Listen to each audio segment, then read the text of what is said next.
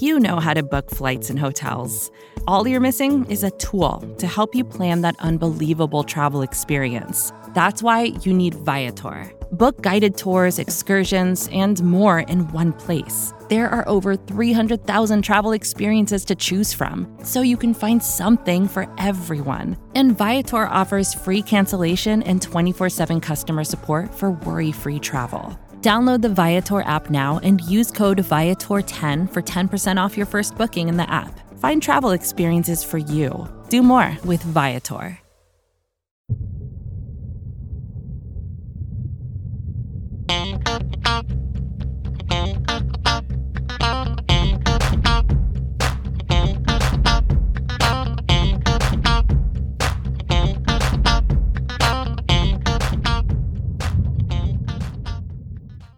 Hey there, Buffalo Bills fans. Welcome back to Believe, a Buffalo Bills fan podcast here on BuffaloRumblings.com and everywhere else you go to get your podcasts. We are a proud member of the Buffalo Rumblings family of podcasts. My name is John Boccacino, your longtime host of this podcast, being joined, of course, by the incomparable Jamie D'Amico here. And Jamie, welcome to the podcast again, buddy. Thank you, John Boccacino, and thanks to everybody who's listening for our Valentine's Day weekend edition of The Big Show. We want you to know that we love you and nobody loves you more than John. You know, if I could get our fans of the podcast a Valentine's Day card, it would be that classic Ralph Wiggum one from The Simpsons where it's got a picture of a train and it goes, "I choose you." It's funny because it's a train. And that's kind of how I feel about our podcast listeners. We do appreciate your support. If you want to get involved with our podcast, again, you can always find us on social media at the Jamie D'Amico is Jamie's handle. I am at John Boccacino, BOCCACINO. Of course, you can also tag at Buff Rumblings. You can comment on our stories as they appear for the podcast once a week on BuffaloRumblings.com, or you can leave feedback on any of your podcasting platforms. We would love to get involved and engage with our audience here on Believe, a Buffalo Bills fan podcast. Well, Jamie, today's topic, speaking of Valentine's Day, we thought today's topic, it would be appropriate to, we're going to take a look at the state of the quarterbacks for the Buffalo Bills. And I want to put this out with a bit of a teaser. We are going to do a full deep dive into Josh Allen, his development, and to quote, to take the title of one of my favorite old Western movies, we'll take a look at the good, the bad, and the ugly when it comes to Josh Allen heading into his third year. So this is going to be a snippet of the long-range projections for Josh Allen. But today, we are going to take a look at the quarterback room for the Buffalo Bills. For the sake of this, we are not going to include playoff hero John Brown with his 28-yard touchdown pass to Josh Allen in the loss to the Texans. We will, however, focus on Josh Allen, the third-year pro out of Wyoming, and Matt Barkley, the former standout at the University of Southern California. So, Jamie, let's dive right in here. Josh Allen, rookie year, he wins 5 games. He goes 5-6. His sophomore year, he goes 10-6. He appears in and starts all 16 games. He makes improvements across the board in completion percentage, in passing yards, in touchdowns. He throws fewer interceptions. But his completion percentage still ranked last in the league amongst qualifying starters. So as we start off our discussion on the quarterback room, what did the eyeball test tell you about Josh Allen's development? Well, the eyeball test is very easy. It looked like he was a completely different player. He looked far more confident. He looked like he understood the offense. It looked like he was far more comfortable standing in the pocket. His mechanics were better. And, I thought he was a completely different guy just by the eyeball test, but then you bring the statistics into it and, they paint a bit of a different picture. And, what that tells me is there's a reason that Josh Allen is a polarizing player. There are people that say he doesn't have it, he'll never have it. And then there are others who literally lose their minds if you criticize Josh Allen in any way, which is which is always a strange phenomena to me, that people can be so committed to a person who they've never met. But that's a conversation for a different time. But when it comes to the eyeball test, I really liked what I saw. And if we're keeping it on that level, he's an incredibly exciting player to watch. Even when it's getting bad and ugly, it's still a lot of fun. Like, I mean, the second half, even let's just say the fourth quarter of that playoff game against Houston, he wasn't effective, but man, was he fun to watch. He added quite a lot of gray hairs to my already graying beard, and I'm sure he made me lose some hairs off the top of my dome. But I will agree, Jamie, Josh Allen, to me, he is a polarizing player, and I can't wait to hear the feedback we get from this podcast talking about Josh, because when it comes to the quarterback, it's the most heavily scrutinized position in all of sports. And, they always say when quarterback is going well, things are great. When he's not doing well, the backup is the most popular man in town. Well, clearly, we don't have to worry about Matt Barkley taking over the reins for Josh anytime soon. But what I do want to do when I start with our Josh Allen conversation here, and again, we are keeping this on the surface. We have a ton of next-gen stats that we are going to break out for our later rendition of this podcast. This is the teaser to whet your appetite for our quarterback discussion. But for me, I look at it, and you can't go from being a wildly inaccurate quarterback to Drew Brees in one season. It just doesn't happen that way. So when I look at Josh's development, his rookie year to his second year, his quarterback completion percentage went up 6 percentage points.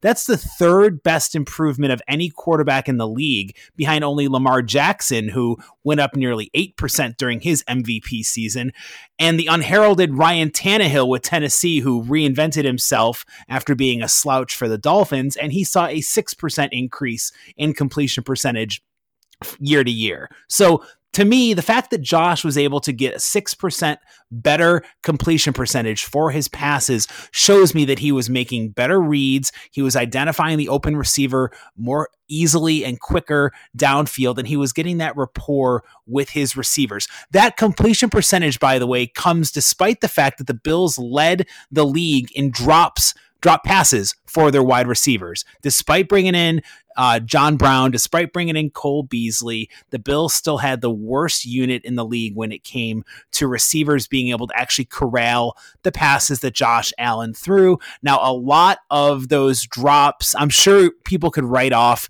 and justify some of the drops out there, but at the end of the day, Josh Allen does take responsibility for the fact that he had such a high drop rate. But to me, when you look at this whole offense, it's predicated around Josh Allen quickly finding the open receiver and getting better at reading and recognizing and reacting to the blitz pressures that the defenses are throwing at him. And while he made strides forward in his completion percentage, the biggest area of critique that I still have for Josh are twofold. One, his penchant for taking sacks, especially on third down. He killed so many drives. He nearly killed the Bills' playoff chances against the Texans by taking 2 sacks. Remember when they got down to the 20 or 25 yard line, they were bordering on field goal range for Stephen Hauschka to tie the game up. He takes back-to-back sacks. Luckily, Buffalo got one last chance. They did go downfield and score that tying field goal, thanks in large part to a Devin Singletary screen pass from Josh Allen. But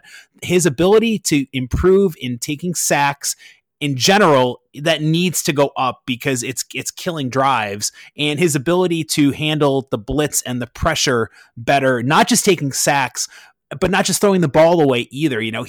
This league is all about reading and reacting in a millisecond. And sometimes I think Josh might have too much time when it comes to throwing the ball. He might overthink things when it comes to his routes.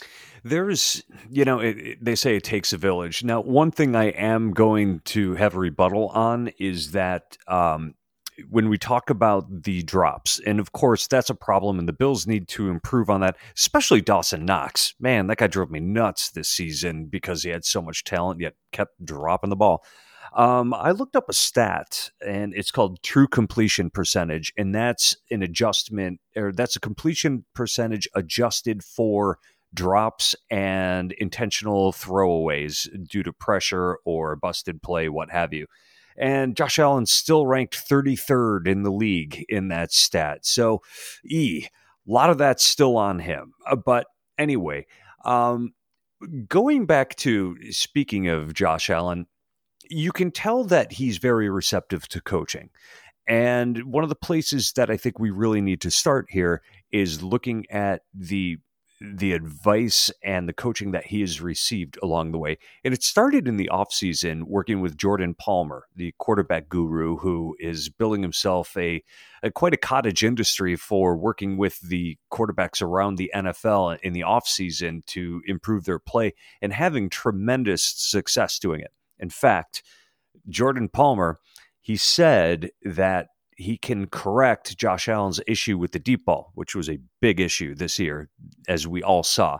He said it's a small mechanical problem. He knows what to do to fix it. Well, we're all looking at you in this offseason, Jordan Palmer. You better put your money where your mouth is, man. The other thing is the addition of Ken Dorsey as quarterback coach to the coaching staff. You can tell that there was a lot of improvement in Josh Allen, and I think a lot of it had to do with his relationship with Ken Dorsey. That's something that hasn't been spoken much about, but Ken Dorsey has been through the ringer as both a player, a coach, and he's always been known as a very intelligent guy, somebody who connects well with the players on the field. Now, with Allen, when it comes to the comfort level and his ability to play within himself, that's 100% coaching right there. You know, he kind of got away from doing the hero ball. We saw it early in the season when he was throwing some interceptions. We saw it at the very tail end of the playoff game, but the hero ball went away. The bad interceptions went away because he got smarter with the ball. I liken that to the game sort of slowing down for him and him able to see the field. And that's something you expect to see going forward with a player.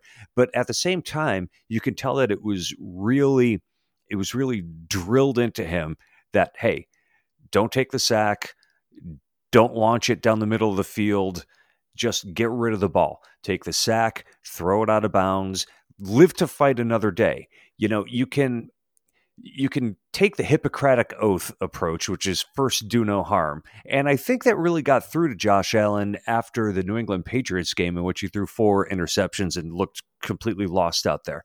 What are your thoughts on how he may have been affected by the coaching or even the scheme from year 1 to year 2? Yeah, I think, Jamie, a big difference has to be pointed out when it comes to where Brian Daboll was calling the plays from. He was down on the sidelines for much of the early portion of the season before moving up to the coach's box. I think that severely helped Josh Allen's development and this offense's development as a whole moving forward, because really it allowed Brian, I think, to have a better vision for the whole field when he was making his play calling as the offensive coordinator, having that aerial view. And, you know, look, Josh Allen was going to take his lumps. The warts that we're talking about here, the sack rates, the bad throws downfield, and just really having a struggle with the blitz identification, those are not uncommon for a second-year quarterback. But what we are talking about here are things that Josh can do to improve and take that next step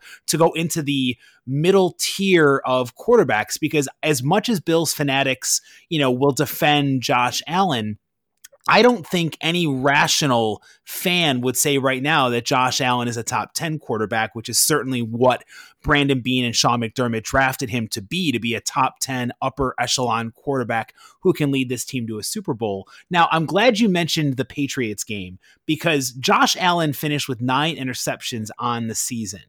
After the Patriots game, where he threw 3 picks to the evil empire out of Foxborough, that gave him 6 interceptions on the young season. Now, I'm not a smart guy with math, but 9 minus 6 means he threw only 3 interceptions the final 12 games of the regular season, which to me is incredible progress out there for someone who has been much maligned for his accuracy issues. And he threw 17 touchdown passes compared to those 3 interceptions out there. So something clicked in Josh Allen. Now, granted, He also left that game against the Patriots with an injury, and maybe something, got rattled around where he realized he needed to take better care of the ball and stop being more of the gunslinging hero ball guy that he was for the first 4 weeks of this season and much of his rookie year. But I think that's incredibly impressive to go from having 6 interceptions your first 4 games of the season to 17 touchdowns, and again, only 3 interceptions from week 5 on. Something clicked in this offense. Maybe, Josh finally realized it's better to throw the ball away than to throw the ball into double coverage. But I think a lot of that comes to coaching with Brian Daboll really working with him. That's why I know some fans wanted to get rid of Daboll and tar and feather him out of town when he was interviewing for the Cleveland Browns head coaching job, which he did not get. I am actually very glad that Daboll is coming back for year 3, because one of the biggest things that a quarterback can have that derails their growth are constantly changing systems and offensive coordinators. So I'm looking forward to seeing what Josh does in year 3 with this offense. With threats to our nation waiting around every corner, adaptability is more important than ever. When conditions change without notice, quick strategic thinking is crucial. And with obstacles consistently impending, determination is essential in overcoming them. It's this willingness, decisiveness, and resilience that sets Marines apart. With our fighting spirit, we don't just fight battles, we win them. Marines are the constant our nation counts on to fight the unknown. And through adaptable problem solving, we do just that. Learn more at Marines.com. I really feel like there's a lot of potential. And now, look, Josh Allen has all the physical tools in the world. He nearly threw that football out of New Era Field when he scored that touchdown against the Dolphins. His arm strength is unquestioned. Where he needs to get better, you mentioned it earlier, is the deep ball, those passes over 20 yards in the air. His completion percentage on passes from 0 to 19 yards is 63%, which is incredible, with 14 touchdowns and 4 interceptions. On passes 20 yards or more, that completion percentage plummets to 25%. He has 4 touchdowns and 5 picks. On passes that are 30 yards or more in the air, 13% of his completions and 2 touchdowns and 2 interceptions. Now, before we get all negative Nancy, I will say that my favorite Josh Allen throw of the entire year was the 53-yard bomb that he connected up with John Brown in Foxborough to burn the pariah Stephon Gilmore for the Patriots for a touchdown. That single-handedly knocked Gilmore off the perch of being the best cornerback in the league, and it was so great to see that connection of Allen to Brown really make Stephon Gilmore look like a rookie out there versus the talented cornerback that he is. But to me, Jamie, that throw signified that Josh Allen has turned a corner and that he can definitely be successful with his deep ball when the circumstances align. How do you feel when it comes to the deep ball ability of Josh Allen,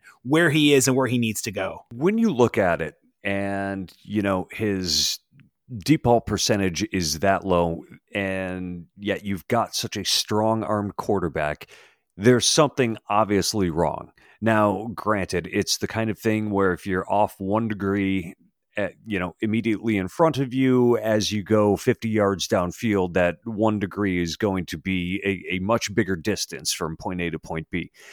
Now, what exactly is going on there? Well, that is what the coaches are going to have to figure out. I think that what we have is a style issue on the deep ball. And if I'm his coach, what I'm going to tell him is you have to throw your receiver open. Josh doesn't do a great job of that. In fact, he's one of those quarterbacks that sort of like a collegiate level pro has to see his receiver open before he's willing to release the ball. What it's going to take on the deep throws is to know when to do it and then to be able to get enough loft under the ball, enough arc that the receiver can adjust to the flight of the ball and position themselves underneath it. Now, that game against the Ravens, the Bills went deep a number of times early in the game, which was exactly how you're supposed to overcome a cover 0 defense. You know that they're sending everybody. You know that the safeties are up on the line of scrimmage too. And when that blitz comes at you, you beat them long. Well, you also have to complete those passes. And that was a big frustration for all of us watching it. But if you watch the better deep throwers in the league. They put a lot of arc on the ball, and that way they don't have to be perfect and have pinpoint accuracy when placing the ball down the field. As I said, it allows the receiver to adjust the route and camp out under the ball. And that's something that I think is going to be very correctable. It's sort of like a basketball player. You know, when basketball players are shooting line drives, their shooting percentage goes down. Why? Well, because you're shooting at a round object that is 18 inches wide. The ball is 9 inches wide. Everybody knows that if the ball's coming straight down, you have more margin for error than if it's coming at a low angle. That's exactly where I think Allen is going to improve in this offseason, and I'm sure the coaches see that too. When we talk about Josh Allen here on Believe, we can all agree, I think there's 3 areas where he is really, really strong in the red zone, third down conversions, and those underneath routes of 0 to 19 yards. And he's clearly someone who has that competitive fire. We all know the areas for improvement, downfield passing, his fumbling, ball security issues, and also, like you said, Jamie, the ball placement. That's going to be a teaser for our Josh Allen Part 2 podcast coming up next week. We'll do a full deep dive into Josh Allen, and again, the good, the bad, and the ugly. But we mentioned on this part of the podcast, we would still take a look at the quarterback room. And now I think it's only time to move on to the backup quarterback, who is Matt Barkley, who had a chance to make such a career-defining statement performance. If he could have relieved Josh Allen in that Week 4 game at New Era Field and knocked off the Patriots, the whole season would have had a different complexion. Buffalo would have been right in the thick of it to win that division instead of earning the wild card berth.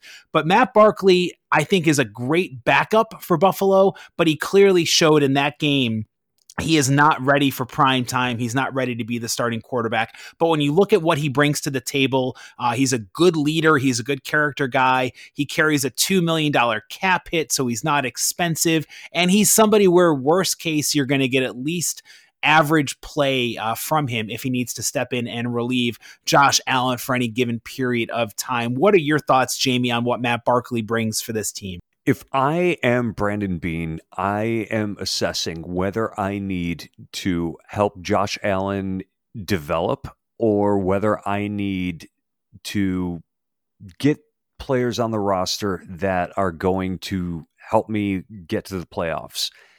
In the case of the backup quarterback, we know Matt Barkley, good team guy, and that's something that they really value. But he was god-awful when he was on the field. That last game against the Jets convinced me that he doesn't really have a place in the NFL. I don't think he's competent as a backup after watching that game. And that's something I was hoping I didn't have to say. So if I'm Brandon Beane and I'm more concerned about Josh Allen's development and less concerned about my wins and losses, I'm going to keep Barkley. But he was abysmal when he was on the field. So if I'm looking to go maybe perhaps make another playoff run or even deeper into the playoffs, injuries happen in the NFL and you probably need your backup to win 50% of your games. Matt Barkley's not that guy. I would probably move on from him in this offseason. Find another high character guy who also has the ability to play 500 ball if he has to play for 4 games. Josh Allen can be reckless. He runs the ball a lot. He drops his shoulders. He takes a lot of bigger hits than he really needs to. I don't think he cuts the mustard out there. I'm going to give Matt Barkley a pass, Jamie, on that Week 17 performance against the Jets, only because as one of the diehards who was in that drizzling rain, it was miserable conditions. You need to perform. I totally get that.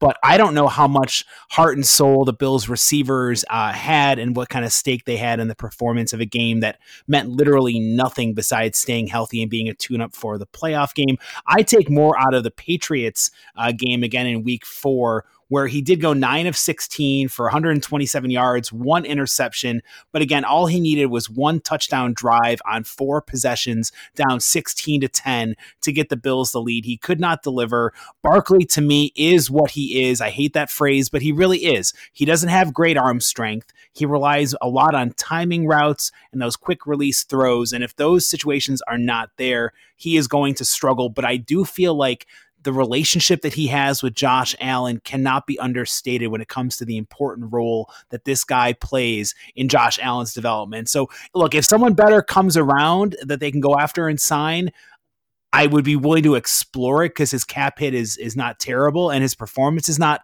it's middle of the road. It's what a backup is. He's going to come in. I think he would hold the fort down. I'm not saying he'd win 50% of their games, but I feel like he's also not going to wreck the car. Whereas if you give it to the other third stringer right now, who is Davis Webb, I think he would crash the Lamborghini if Brandon Beane turned the keys over to Davis Webb, who that's all we'll do for Davis Webb is mention the fact that he is currently signed on a reserve future deal. He's not going to get anything more than that when it comes to our positional breakdown here. But Jamie, listen, I know you got to run out there, so I want to tease again to our fans. This was our positional review for the quarterbacks. We will go much more in depth into Josh Allen. We could do a full hour podcast, if not more, on, again, the good, the bad, and the ugly. So we'll free some time up in our schedules, and we'll do a really full deep dive into Josh Allen and what he needs to do to improve and get the Bills further in the promised land. I will say for all the, go for it, Jamie.